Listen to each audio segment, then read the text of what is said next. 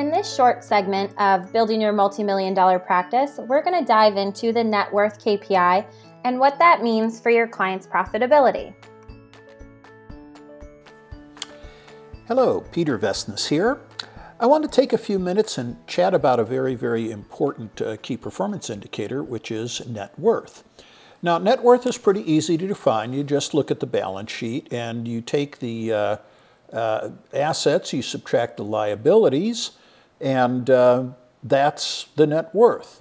Now, what's important to understand is that though net worth should be growing, you don't want your liabilities always equal to your assets, or the opposite, that the liabilities are greater than the actual assets. This has a lot to do with the state of a business at any given point. A new or emerging or a startup business obviously is going to have liabilities that exceed its assets, unless it's well funded, in which case the liabilities are not there unless there's debt instruments. If they're just equity positions, then that's not really reflective in net worth.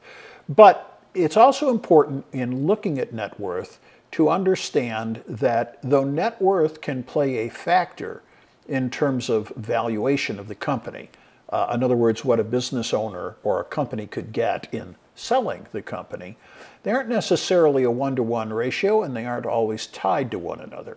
So a company with a very low net worth, but that has high growth potential, but needs an infusion of capital, might have a high valuation to investors who are looking for a means of creating a great rate of return over a 3 to 5 year period of time. On the other hand, a more established business that has a high net worth because it has no debts and it has a very, very steady profitability and so on, might not be so sellable because it might be in a mature industry sector. There might not be an interest in that industry sector, or there might be an industry sector that is seeing general decay because of changes in technology or emerging parts of what communications and sales strategies through cloud-based systems occur. At any rate, net worth, it's basically assets minus total liabilities, and I hope this has been helpful. Again, Peter Vestnes from Profitability.